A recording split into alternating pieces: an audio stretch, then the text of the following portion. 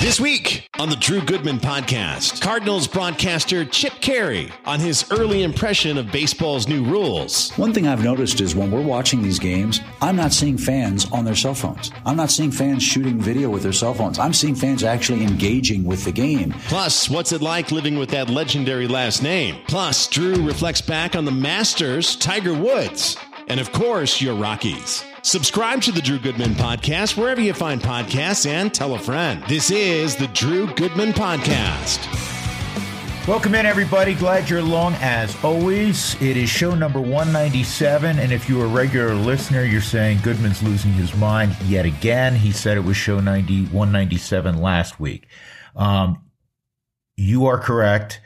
I erroneously said last week's show was 197. It was actually 196. I lost count. So this week is 197. Starting out with some sad news. Not that we need sad news. There's so much of it around. But I think you'll all be able to relate to this.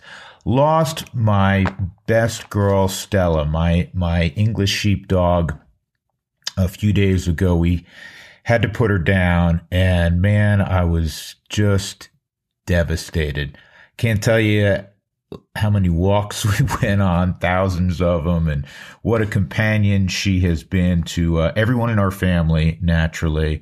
But a lot of stuff over the last few years, I'm sure for all of us. I had a lot of stuff on my plate, a lot of changes in my life, and she was a rock, man. She was my therapy dog, and as I've said many, many times, my favorite thing to say about dogs are the best humans on earth.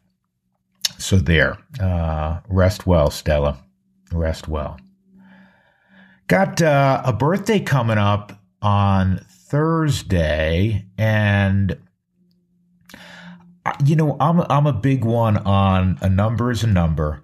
Especially when it comes to birthdays. And I really don't pay great attention to things. I believe, you're as old as you feel and all of those other cliches. And I try to live my life that way. If you know me, you know I love to work out, a couple times a day. I'm not so about that. And I like to be around young people. That's one of the things I love about sports is you're interacting with young people who are at their height of their athletic powers. And I'm so thankful to work in that industry.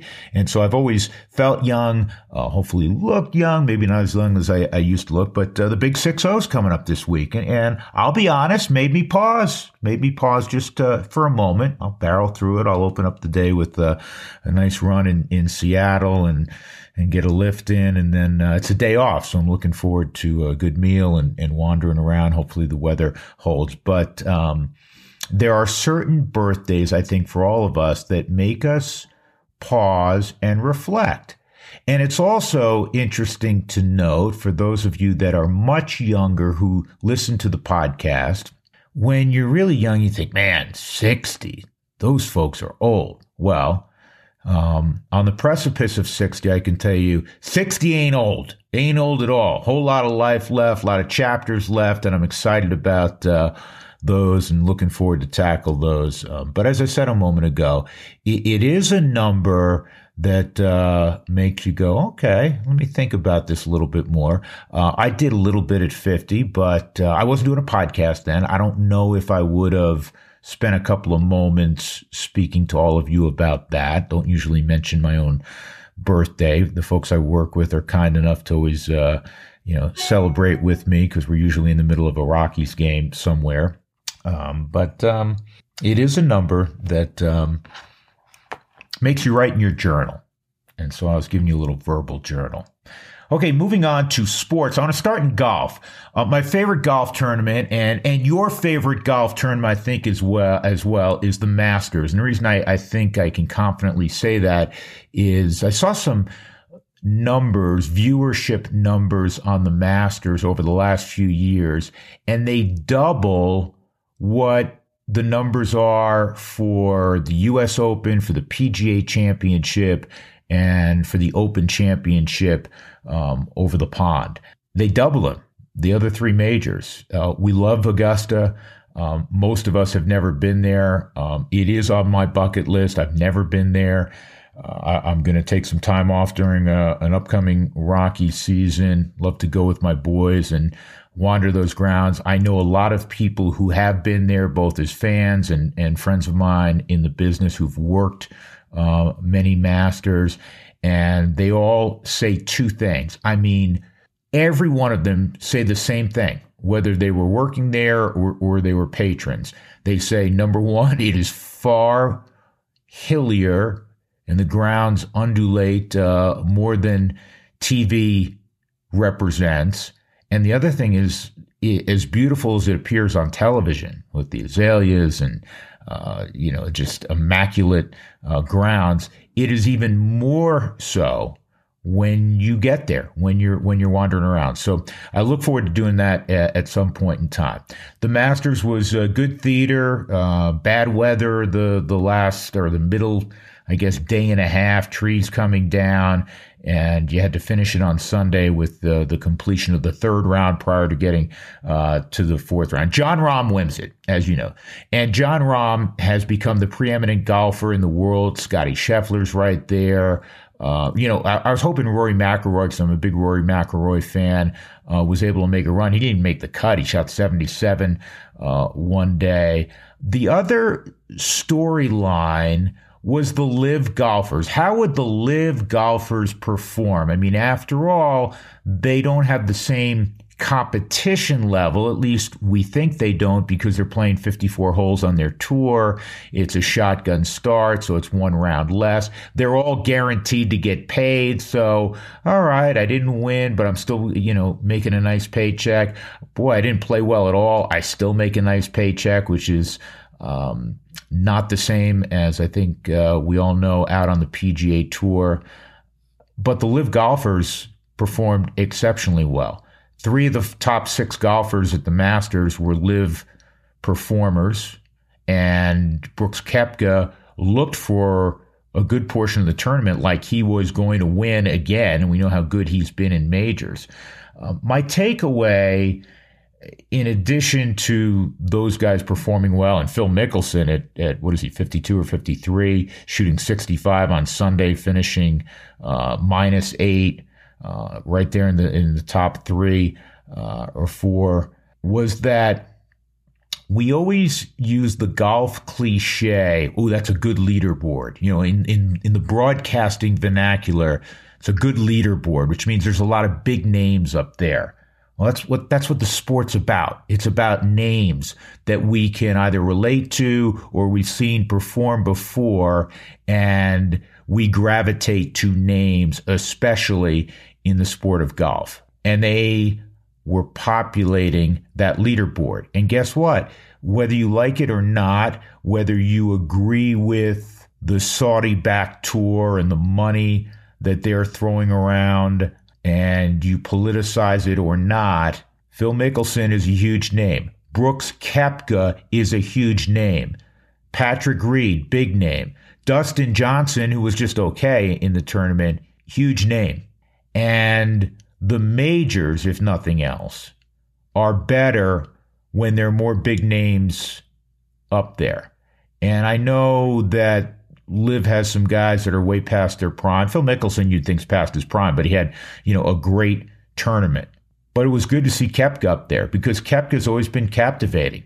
He's built in the Tiger mode. Big, physical, strong, weightlifting, fit guy that in the biggest moments has always performed really well. That's why he's already won 4 major championships. So for me, I thought it was a good thing that those guys were there, because they ended up playing well and they made a much more exciting leaderboard. Tiger was there, and we know what happened with Tiger. He had to withdraw. I think you all sense the same thing I do.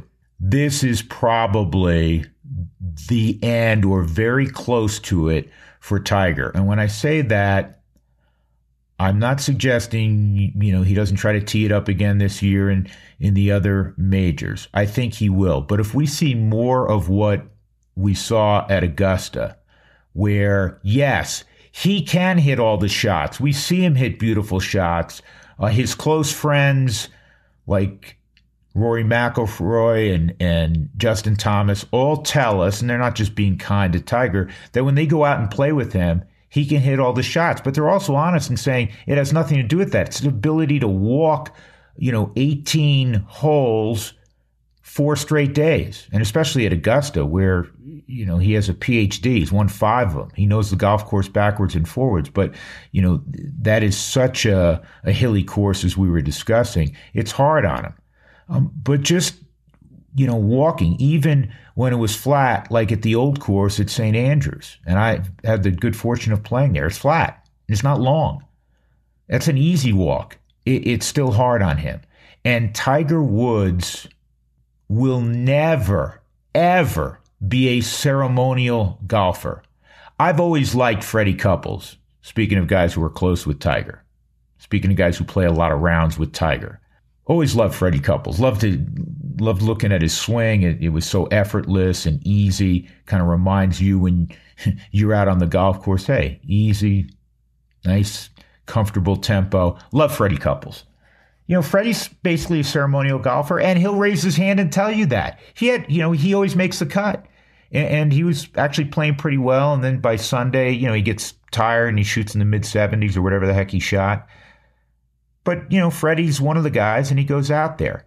Tiger has become more of one of the guys here as he's matured later in life. But he still has, when it comes to competition, the eye of the tiger and a standard that he set that was unrivaled.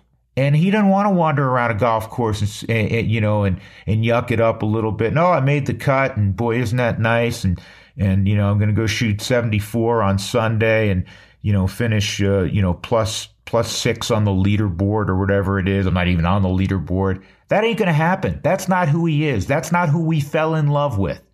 That's not who we've admired. That's not who is one of the iconic athletes in any sport in the history of modern sports. It's not him. He may just go off into the oblivion, build golf courses and live his life. We are not far from that, because even the networks, and when he's playing, you drum up, these well-written essays about Tiger and what he's meant to the sport, and he's going to come back because he's had so many comebacks. He's getting older. The leg does not work, as he, points out every time he's asked, nearly was amputated after the car accident. I just don't think, as badly as I want it, because I'm a huge, huge, huge Tiger fan, as badly as I want it, I don't think it's happening, and I think the days are really numbered where he tees it up, and we're not far from that.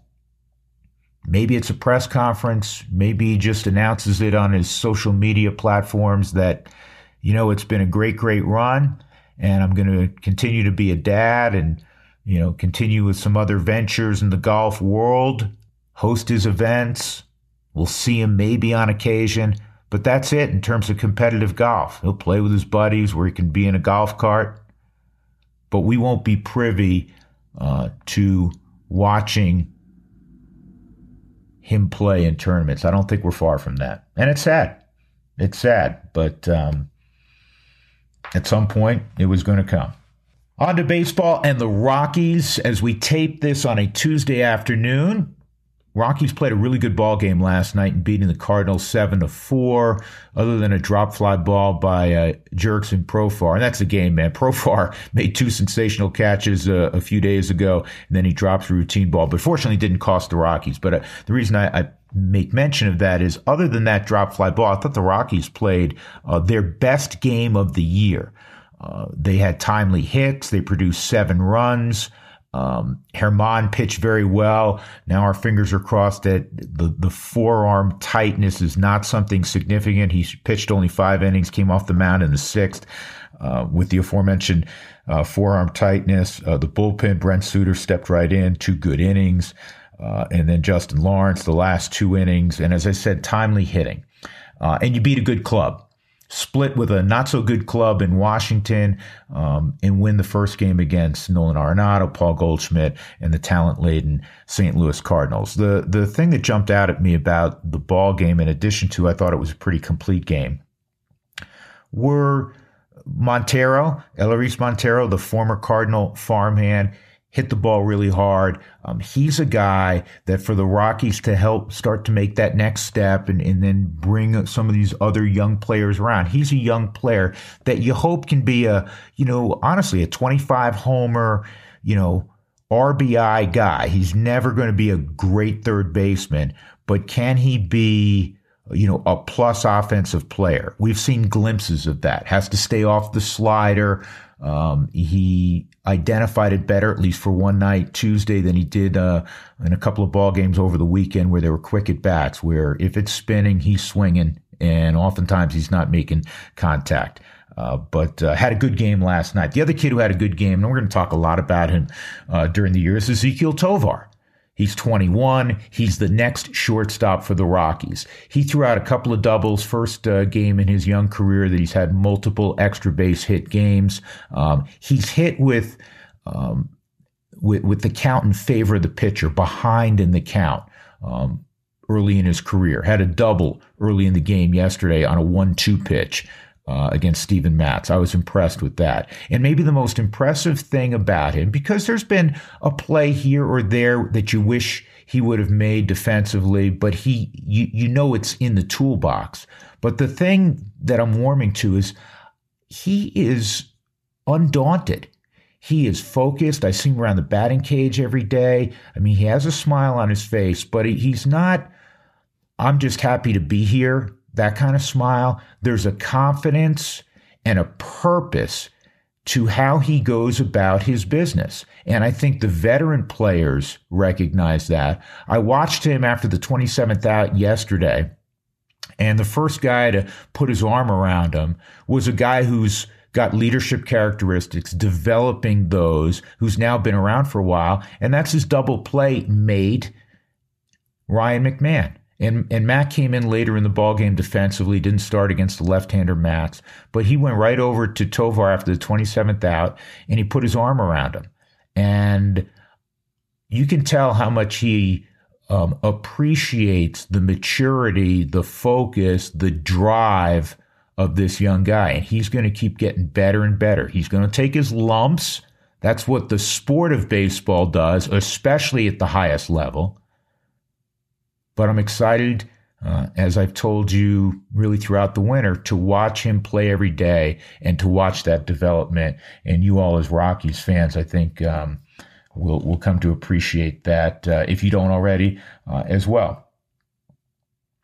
All right, on to our subject of the day, our guest of the day. He's a name that is synonymous with baseball broadcasting because it's been 3 generations, and it's going to be 4 because he has a couple of sons who are embarking on the broadcast business as well, and that's the name Carey. And in this case, Chip Carey, who recently moved after a long tenure in Atlanta, where his dad, Skip, had a great run. He's now the television voice of the St. Louis Cardinals. He's a friend, and we love to chop it up and talk about the business and the game of baseball.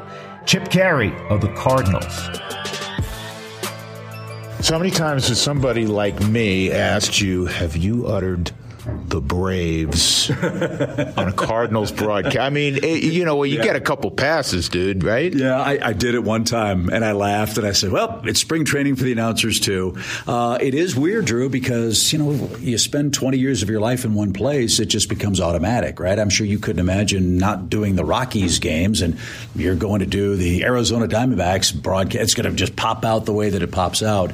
But believe me, let's just say there were 2 words that I knew I didn't want to say. One of them was Braves, and I'll let you use your imagination as to what the other one is. Yeah, I will say this. When I first got started, because I grew up in New York, as you know, and I was a Mets fan growing up, I was always worried, something Mets would come out, especially in the early days when the Rockies played the Mets, not to get excited if, David Wright hit a homer or something. Yeah, right? It's funny you say that, because the second series that I did with the Cardinals, we hosted the Braves in Atlanta. And Austin Riley came up in the first game, and he hit a ball to the concourse at Busch Stadium, like 475 feet. And I go, there's a drive. And Austin Riley hits a home run, right? So all my friends in Atlanta heard the call, and they said, God, that sounded weird. You really have you turned the page, as it were. And so, yeah, I mean, all those things that are instinctive and so much a part of your life. I mean, look, as I said, 20 years of my life was spent in Atlanta in one way, shape, or form with the Braves. That's the hardest part of making this transition. But going to a place like St. Louis, where I grew up and understand the culture and the people have been so welcoming, has made that very, very easy. You have carved out a great career, and I'm saying it to embarrass you. You have.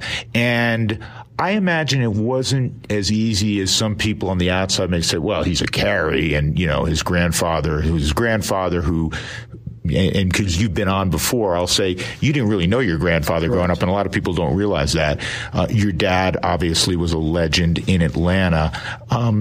Was it... I know you're proud of your name, but was it also a burden a little bit, Chip? To a degree. I mean, when I was getting started, and this will date me, we didn't have cell phones. We didn't have Twitter or Instagram or Facebook. When I was growing up in St. Louis, cable TV was just starting to penetrate West County, where I grew up. And in 81, 82, I was one of the kids that would come home from school, flip on the TV, and there's this goofy old man with the big glasses singing out of key at Wrigley Field. I'd go do baseball practice, homework, have dinner, come back, and then the Braves were on TBS at night playing the Dodgers or the Giants. The Braves were in the National League West for many, many years, as your fans I'm sure know. So for me, the challenge was, okay, my dad's on TV nationally every day. My grandfather's on TV every day nationally, and I want to try to do this and find my own way. And I can barely tie my shoes, much less say ground ball to second. So that was the real challenge. And yes, there are going to be people who hate because of the last name, and I'm the first to admit that it has opened innumerable doors that probably wouldn't have been opened if my name was Smith, Jones, or Brown. But as you know, this is ultimately a performance and personality-driven business. When the light goes on and they say it's time to talk, you can either do it or you can't. And they helped train me to understand that you got to be you. Don't try to imitate Skip or Harry.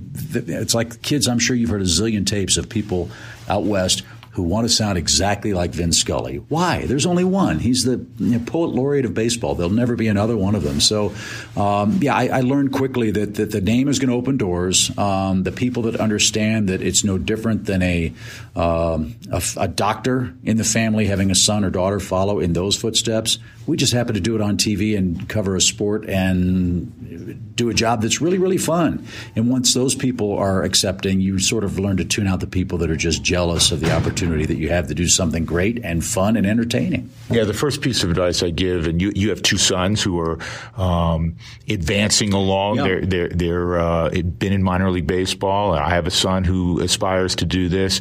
And the first piece of advice that I give all young broadcasters, and I'd be shocked if it wasn't the same as you, and that is be yourself. Absolutely. And I'm sure you've worked in work environments where that isn't allowed. I have. And that's really, really constricting because ultimately, as I said, people at home know when you're BSing them. And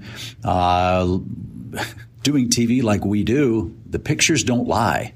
And I think if people understand that we have a stake in the game and that we want our teams to win every single game they play, it makes our job a lot more easy. It makes it a lot more fun, but we have no control over it. And it's very, very important to me, as I'm sure it is for you, to be honest with the audience, because if you're not honest, you don't respect them. And as we know, honesty is the sincerest form of respect. And I think that's served you well. I hope it continues to serve me well, and hopefully my sons as well in Amarillo. Yeah, and I often say this, you control the controllables. I tell my boys this. I've told kids I coach this, control the controllables. Every team you do, you want to see them go 162-0. That's understandable, but we don't control that. That's right. And the things that the GMs and the managers stress about, those are things that we have the good fortune to be able to laugh about or laugh off, as it were. It's a long season. It's hard. And, when you have partners who let you be yourself, like you said, that you just have a conversation, two guys in a bar talking about a baseball game, or even the other team if things aren't going well, or the beautiful day, or the pretty girl, or the handsome guy in the stands, that's the essence of our sport. And I think that's what made the WGN broadcast, the WTBS broadcast so endearing for people. They were national games, and they knew what was going on. They had their fingers on the pulse of baseball and their team, but they had fun, and they humanized themselves, and they were able to poke fun at themselves, and they were just wonderful, welcomed guests into everybody's household during the day and the night. And year after year, night after night, people looked forward to seeing Skip and Pete and Ernie or Harry and Steve Stone do their thing because they were, part of the family. And ultimately, the executives who understand that and nurture that, I think, are the ones that really have their fingers on the pulse of how this job has to be done. You and I first met doing the NBA. You were doing Orlando. I was doing the Nuggets, and a blast, a lot of fun. Right. We've been fortunate. We've done college football, NFL. We've done all these different sports. The beauty of baseball from a broadcasting standpoint is what you touched on. You can tell stories that have nuance to them. That I like to say, you can tell a story about, you have a great young man in right field, in Jordan Walker, and you can tell a story about his parents, and they met in Boston. One's at Harvard, one's at MIT, and you can maybe get in the in-laws. In hoops, you're like, Jordan Walker's from Atlanta, Georgia, and a jumper from 20. It's different, but that's the beauty of the baseball broadcast. And unfortunately, or maybe fortunately, depending on your perspective, because we get paid the same whether it's an hour and a half or a 5.5 hour game, some of that's being lost with the way that the game's being played this year. That is what makes baseball so special is Jack Flaherty idolized Bob Gibson. Bob Gibson took him under his wing and saw him pitch in the playoffs and loved how he buzzed the tower with Ronald Acuna Jr. and called him. And Jack Flaherty, finding out Bob Gibson passed, was crying on the team bus, wore a Bob Gibson jersey on the plane. Those are the stories that are generational ones that we pass down. Look, family aside, that's the beauty of our game is what Jordan Walker is doing now. We're tying that back to Ted Williams in 1939, right? And so some of the ability to tell those stories in full depth is being lost. But you're right. That's what makes our sport so great. What happened in 2023 has moments and images that resonated in 1939, and people of our age and even younger can't possibly imagine that until you really dig down and feel it, not just watch it.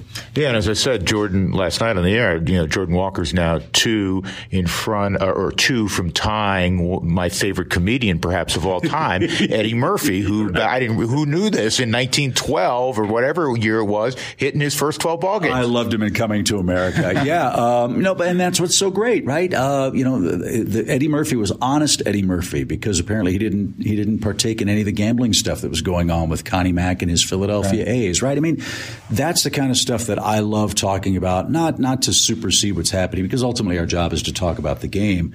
But what makes your broadcast so good, and hopefully ours as well, is we're old enough to understand the importance of that stuff, and we're smart enough not to get bogged down by it. Because ultimately, the kids that are watching today, they think and work and live in 5-second, 5-minute snippets. Bob Gibson, who's that, right? Dante Bichette, who the heck is he?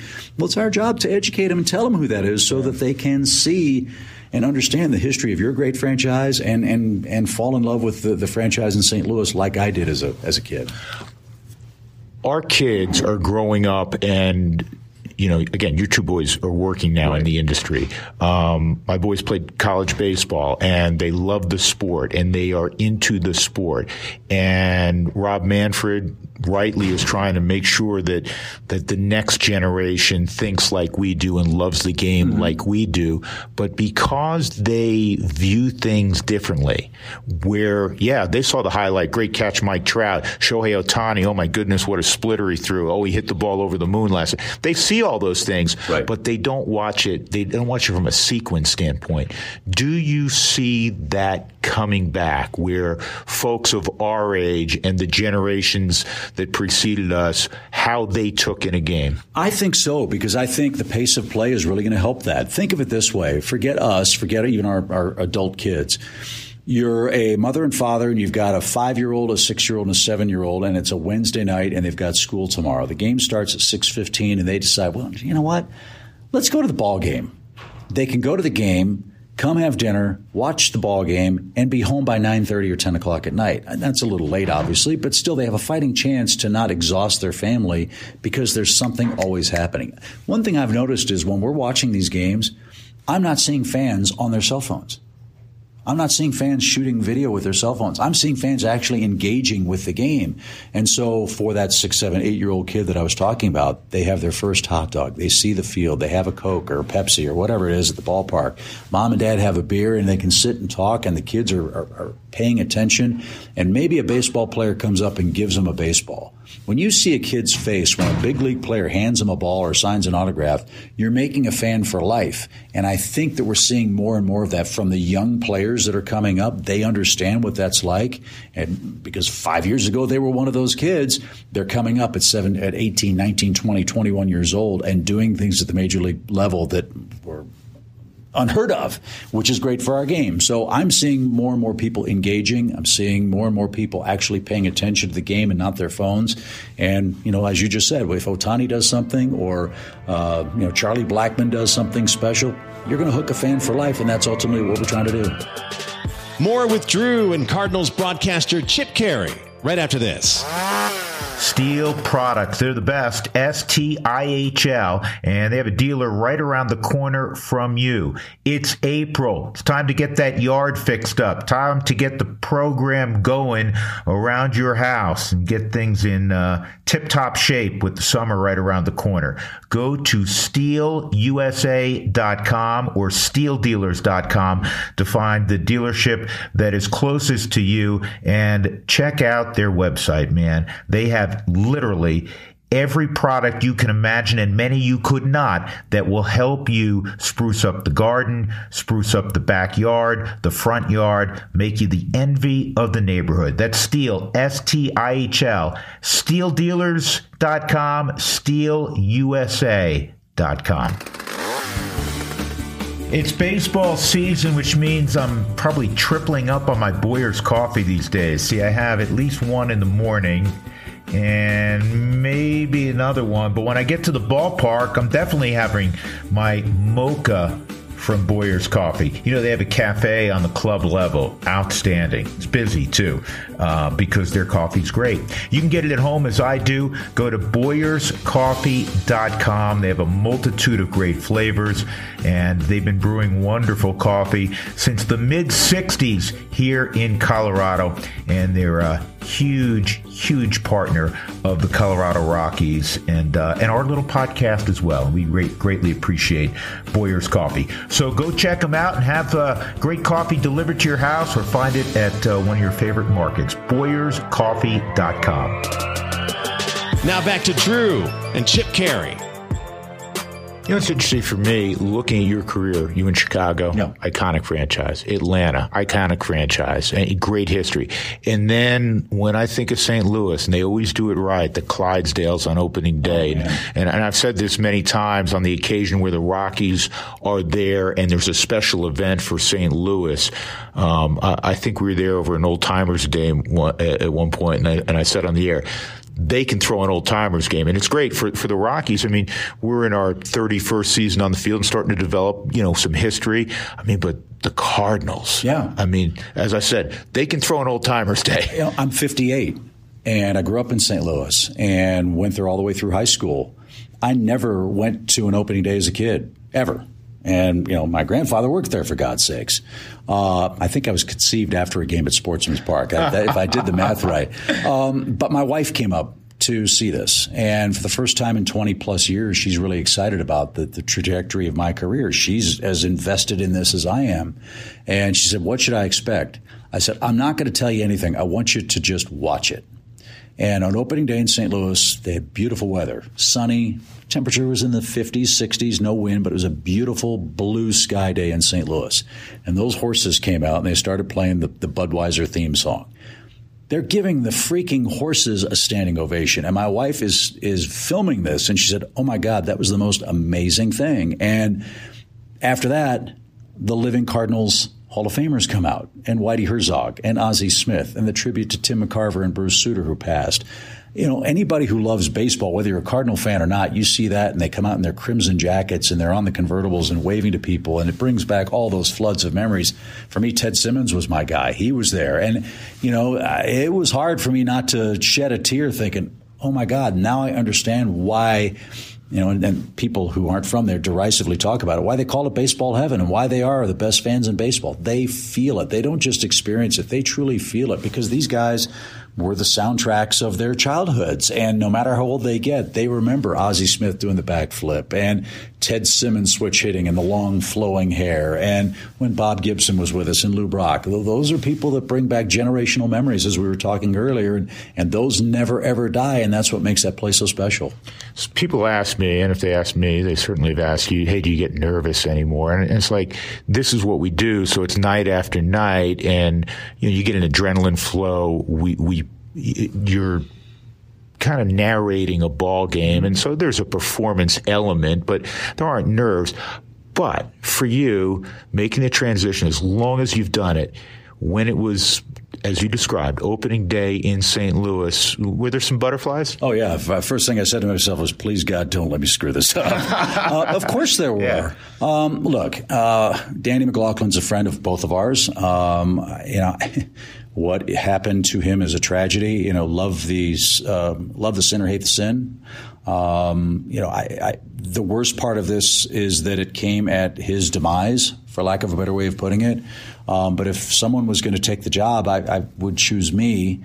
But yes, opening day was special to be welcomed into a fraternity of broadcasters. Jack Buck, Joe Garagiola, Jay Randolph, Harry Carey, Dan McLaughlin, John Rooney, Mike Shannon, to be welcomed to that group and to sit in that chair.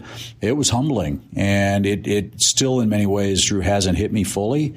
I understand the responsibility of the chair. The Cardinals are a civic institution and a civic trust. I hope I do the seat proud. So, yeah, I was nervous, still am, because I'm still trying to learn what the patterns are and where to sit on the plane. And, Juan Yepes, who the hell is that guy? I mean, all that stuff. It's the analogy I've used is, and I may have said this before, was I'm the new kid in school, but I'm the new kid speaking a foreign language. And it takes a little time to get used to all that because, as I said before, in Atlanta, it was automatic. You just knew. Yeah. And in St. Louis, it's new, it's different, but it sure is exciting. All right, a couple more. We'll let you get on out of here.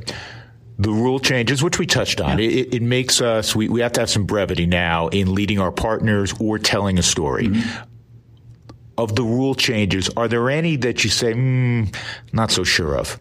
The one that happened in our first game of this series, the replay review one. The game moves so fast. I don't know how managers, if they want to challenge 15 seconds, is enough. On a run-scoring play, I'd like to see more time. The pitch clock, I like it. I'd like to see it 20 seconds for everything. Because as you know in our business, 5 seconds, you can show a replay. You can sell a sales element. And the challenge I think we have, to your point, brevity, obviously that's a problem for me, is how do we highlight a great play or an instructive moment? We don't have time to sell the product, I think, as effectively as we can. I understand what baseball's trying to do. I just worry that fast is almost too fast. I mean, 2 hours and 14 minutes at Coors Field. I mean, that's unheard of, right? Great, but unheard of. So I like the concept of the pitch clock. I'd like to see it tweaked a little bit. The shift thing, I think, has been good for everybody. We're seeing hits all over the place, offense is up and all that stuff. So, yeah, I mean, I credit baseball for trying to give the fans what they want, which is more action. And every other sport has no trouble tweaking and changing things to try to keep pace with current trends. I think that's great. And the best thing of all is if it doesn't work, they can always change it back. It may have kept the late, great Vin Scully still coming to Denver because I'll never forget this. He walked out of his booth, your booth, now the visiting booth, at around the same time one day many years ago. And it was one of those 3 hour and 57-minute Rocky 9-inning, 14-12 games with the Dodgers. And he looked at me in that beautiful voice of his and he said, Drew, don't they ever play crisp 2 hour and 40-minute games here? And now I can tell Vin watching from above, yes, Vin, they actually do. Well, I'm going to give you an unsolicited endorsement here. I don't know what they paid you in the past, but you were the most underpaid broadcaster in history. Every day it's 4 hours. No, but that's part of it. We have an obligation to serve our customers, right? I mean, Kelly McGregor's quote, which is in the tunnel, right? Service above self, right? Everybody matters, all that stuff. It's not all about the buck. let's try to give our fans what they want, which is a great time, action, an enjoyable time. It's not going to take 4 hours out of their life. It's not a hassle to get here. Let's let them watch the games and let them fall in love with it like we do. And I think if we do that, and if we could somehow mimic the excitement of the WBC and the way those games were played with the crowds, baseball would once again be king, not just in America, but worldwide. And I think we'll get there eventually. Yeah, well put. Last one. Where in the National League landscape do the Cardinals, really talented, especially offensively, where do they fall with, the New York Mets, your old club, the Atlanta Braves of the world, out west, the Padres, the Dodgers? Where do you project them? We're not playing real well right now. Dropping 7 out of 10, I don't think was anybody's plan to start the season. That makes it a little more challenging. I think, but don't worry, there's 152 more for all those who are panicking in Missouri. You know the B-Fibs, how they operate, right? Every day is DEFCON 1. I think it's going to come down very simply, Drew, to how the starting pitching goes. And we overcomplicate the game. If you pitch, as you know, if you pitch, you win. And so far, the starters haven't pitched particularly well. They're going to get Adam Wainwright back. They've got some options in the minor leagues. But I think ultimately what we'll probably see is what John Mozeliak has done in the past. They've got so much organizational depth that at the deadline, if they can identify a controllable top-of-the-rotation guy, I think that's going to be the difference maker for the Cardinals. They haven't had that guy in a while. They traded Alcantara and Zach Gallen for Marcell Ozuna. That deal didn't work out well because they needed offense, and I don't think anybody could have projected what they gave away. But that's what this team needs. They need a stopper, a guy that's going to walk out and say, okay, we're winning today and let's go. Right now, we hope to get 5, and we hope that these guys are going to pitch better, and we certainly hope that they pitch a lot better tonight in Game 2. We're a little upset at the first matchup with the Coloradoans. Chip, congrats on the new gig. Thanks, buddy. Keep them laughing, brother. Toasted ravioli on me when you get to St. Louis. You got it. You're on. Big thanks to Chip Carey, and continued success to Chip, and now to his boys embarking on it. And of course, my son Zach is not far away once his college career is done, and of heading down that path. He hopes as well. Shout out to Kyle Freeland, who, as we tape 2-0, has yet to give up a run. And along with Herman, needs to lead that Rocky staff. And we send him good mojo because he was our guest last week. And good vibes coming from the podcast to Kyle Freeland to shutout starts to begin his 2023, and we hope he keeps it rolling naturally. That'll do it for this edition. We'll chit-chat with you again in 7 days. Stay safe, stay well, and we'll talk soon.